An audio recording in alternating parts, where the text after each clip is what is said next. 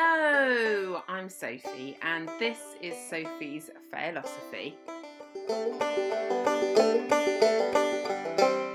Today, the show is all about failure, something I know quite a lot about. It seems that many people in our modern day culture are wanting to remove the word failure, or fail, and I don't believe we should. Firstly, because this podcast wouldn't actually exist without it. And where would I be today without my failings? So let's crack this egg open.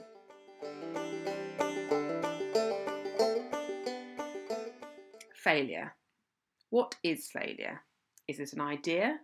What if we change the way we talk about failure? When we applaud success, we applaud the ego. When we applaud the ego, we are congratulating Voldemort, effectively. Well, in my mind anyway. That's if you're a Harry Potter fan. Harry had to fail to know how to succeed. What if we let kids be kids? What if we as parents or as adults, as guardians, are merely guides and beacons in their lives? They seem to be able to figure out crawling and climbing the stairs without us. What if we no longer reflected back our ways on them and allowed them to be totally authentic and be the human being they were born to be? So my business, The Jelly Hut, started pretty much out of failure. I'd failed, or what I had deemed, I had failed to get into the world of creative marketing and launch a creative marketing business. I'd had 2 children, not failing there, although every day you're made to feel like a failure as a parent. And I needed to find some source of income so that I could send my children to Summerhill. So I decided to go and train as a nail technician. Now, this took quite a lot for me to get over and pull my head out of my arse and stop feeling that I was a complete and utter failure for doing it. Because everything so far, not that I realised at the time, but everything so far to that point has been used and utilised in building my business. When I set up the Jelly Hut, I booked onto a training course. The training course was cancelled. I contacted them and I asked if I could train myself and I would turn up for the exam, which is exactly what I did. I then failed the exam. However, what I didn't realise at the time and what I can see now is that each of those failings proved to me how hungry I was for it. I didn't give up, I kept going. I needed those failures to prove to me that I wanted this. So you see, I see failure as a map, and it's always okay to say that in retrospect. I love to fail. I didn't always love the feeling of failure, but in retrospect, it is a wonderful thing, and I can see that our failings are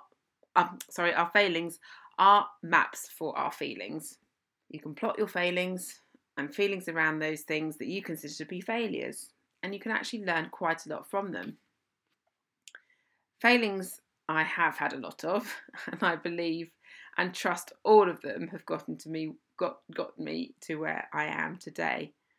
I've been reflecting back, and once I can push aside the shame, which we hold a lot of shame around our failings, you then realise that actually where has this idea of failure come from? And why do we carry that shame around those moments of failure? Is it your idea? Is it someone else's idea? What we don't appreciate is that those moments are a gift. But you're led not to believe that, thanks to big, hairy grown-ups. I believe that if we can plot our failings, we can unearth some pretty awesome treasures. Thanks to our society manipulating us into bigger is better, we have come to exist in this morphed internal world of high anxiety mixed up with a little bit of low depression. I know this because I lived it. Everyday messages constantly leave us, and this is from Instagram and the media, YouTube, Facebook, you name it, the lot. These everyday messages constantly leave us feeling like shit and failures. They all carry a message of what I believe to be a very distorted view of success. And what we end up doing is we try and pitch ourselves at that point of what we're being sold to. So it might be some gazillionaire strolling around his flashy penthouse saying how he turns over a 7-figure sum every frickin' minute. And that actually doesn't inspire us. Well, it might inspire some of you. It doesn't inspire us to, oh yeah, I'm going to do it. It actually leaves us feeling rendered completely paralysed and not being able to get on with anything. Because what we don't see is that probably it's a load of bullshit, but also we don't see the journey. We haven't seen what that first move was from him. Now remember, conception starts with one cell, and it multiplies. Put that to your business or whatever it is that you want to do, and realise whatever you do, it will grow. If you nurture it, you may have some miscarriages along the way. So it's time to get off this merry-go-round that's been created for us and take back control and not to be controlled. That's manipulation, FYI. Many people fear starting something new. The biggest question is, what if I fail? I say you have already failed by not giving it a go. So you may as well give it a go. Either way, you're going to fail. But there will be something at the end of it. You will learn a lot. And your outcome may not be the one you've envisioned. I certainly had different visions and they change and flow, but you have got to be a river when it comes to life and your business, relationships, whatever. You've got to realise that the palace that you've perhaps built in your mind might not look like that. So you have to listen to what goes on around you. So yes, the outcome may not be the one you've envisioned. But you're not a fucking psychic, so let go of that need to control the future. News and politicians have a lot to answer for. Follow the linear life they have set for us, the safe and secure. Where does that lead us? Hitting 40 and then going, what the fuck have I done for the last 20 years? So I say, fuck that, throw the balls up into the air and flow with life. I had to fail to understand me, to realise what success meant to me and not live by other people's successes. I believed I wanted to build this big, impressive business, but for who? I then started the ball rolling on building the bigger business and realised actually, no, I don't want that. I recognised it was going to confine me. I then realised what I had created was really special and to keep nurturing that. But I think why we end up wanting to build these big, impressive businesses is because we've got something to prove. We want to prove to somebody in our past, a monster, a troll, whoever you like, we want to prove publicly to the doubters that you can achieve great things, whatever that means. And then what we fail is to acknowledge the great things that we've already achieved. I did that. I would climb a lot of mountains and I never appreciated the views. And if you are existing in a chaotic mind, nothing will ever be good enough. I know it wasn't in my chaotic mind. I was always after the next thing. I never managed to make it over the high jump I'd set myself. I just kept making it higher. This goes back further, but we won't be opening that drawer today. I was so ungrateful for all I'd built so far and not recognising that each milestone I reached was actually what I wanted. I wasn't appreciating all I was doing. I wasn't appreciating that it was taking me away from my children. I wasn't being thankful to my husband for his patience and kindness and keeping the roof over our head while I played and figured it all out. I just kept wanting more. I was behaving very spoiled. All I really wanted in those immediate moments of setting up was to be able to buy stuff and not worry about the cost of it, because this is how I had lived for the majority of my life, in fact pretty much all my life. I'd always worried about money. Can I afford it? To me, money was a worry, but it was also my measure of success. But who knows what other people have in the bank? And who cares? So it was this that locked me into jobs and work that I thought I wanted. And this goes for both self-employed and employed. I locked myself into contracts because I've been manifesting, I just need to get that big contract. I got that big contract. And then what comes with that big contract? You get locked. Not necessarily tied into something, but you get locked in by what they want. They end up dictating. And you forget why you set out to be self-employed in the first place. So I thought I wanted it, and then I wanted out. And my head would just be constantly tingling in these situations if I was working for other people. I generally would lose my creativity. So that would be yeah, great, I got the money in, but my creativity would be lost completely. I generally ended up not liking Mondays. And it was just, I knew this is not where I felt this is not where I wanted to be, but the money signs were, well, this is where you need to be. I was doing the thing that I never understood as a kid, which is, why do you do 5 days on for 2 days off? I was failing me. I don't fear failure. I think we should keep the word failure, personally, because I don't want to change my name from Failosophy. And I think it's important to take time to sit and go back to those moments of failure and work out what those emotions were at those times, and then start to plot from there. And it will become your rich tapestry, the story of your life and stuff that you end up sharing with whatever it is that you decide to do.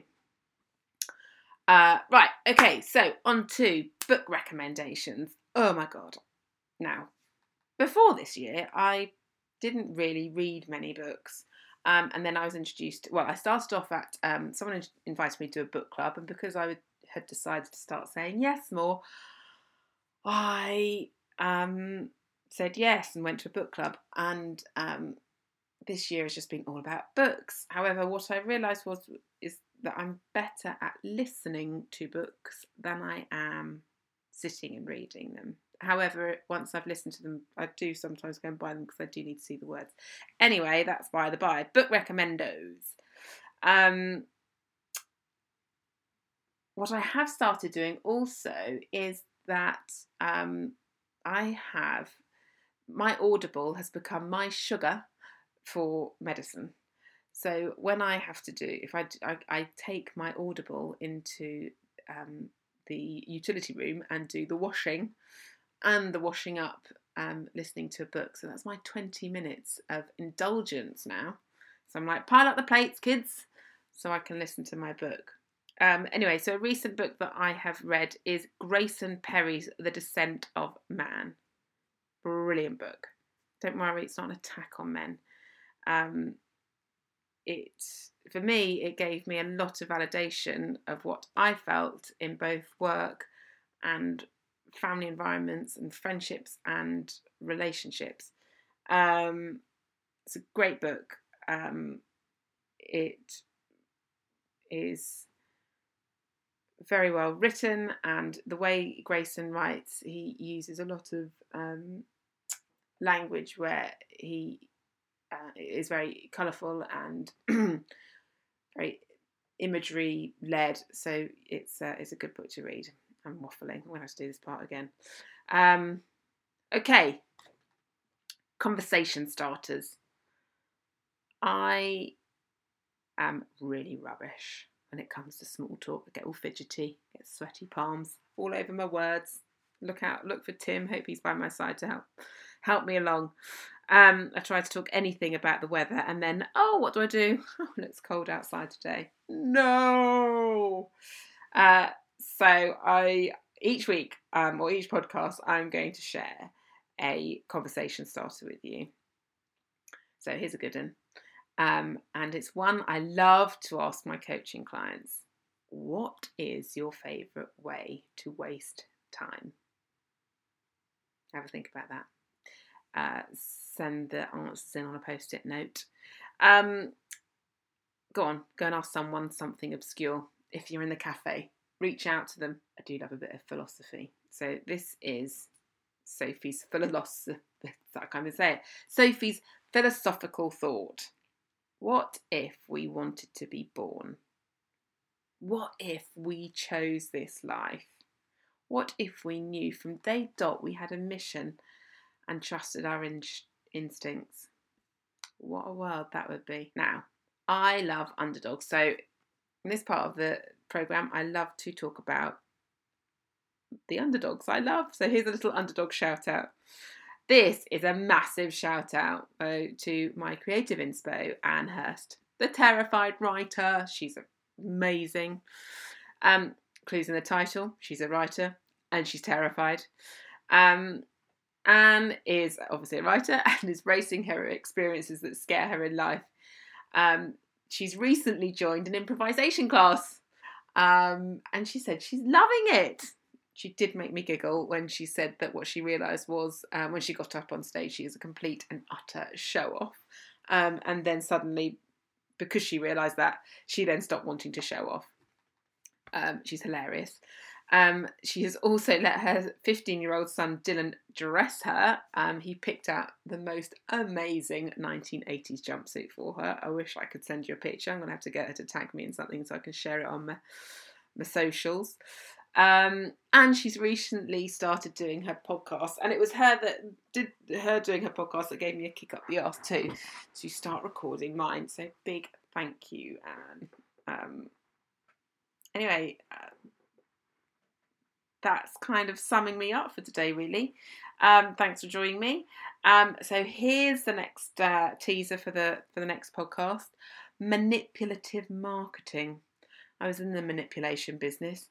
It never quite ticked my boxes. I never felt right doing it.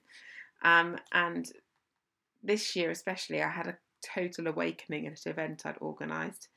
And the little whisper in me was just going, seriously, Soph, what the fuck are you doing? This isn't you. You're a creative, so be fucking creative. So that's what we're going to be talking about on the next show.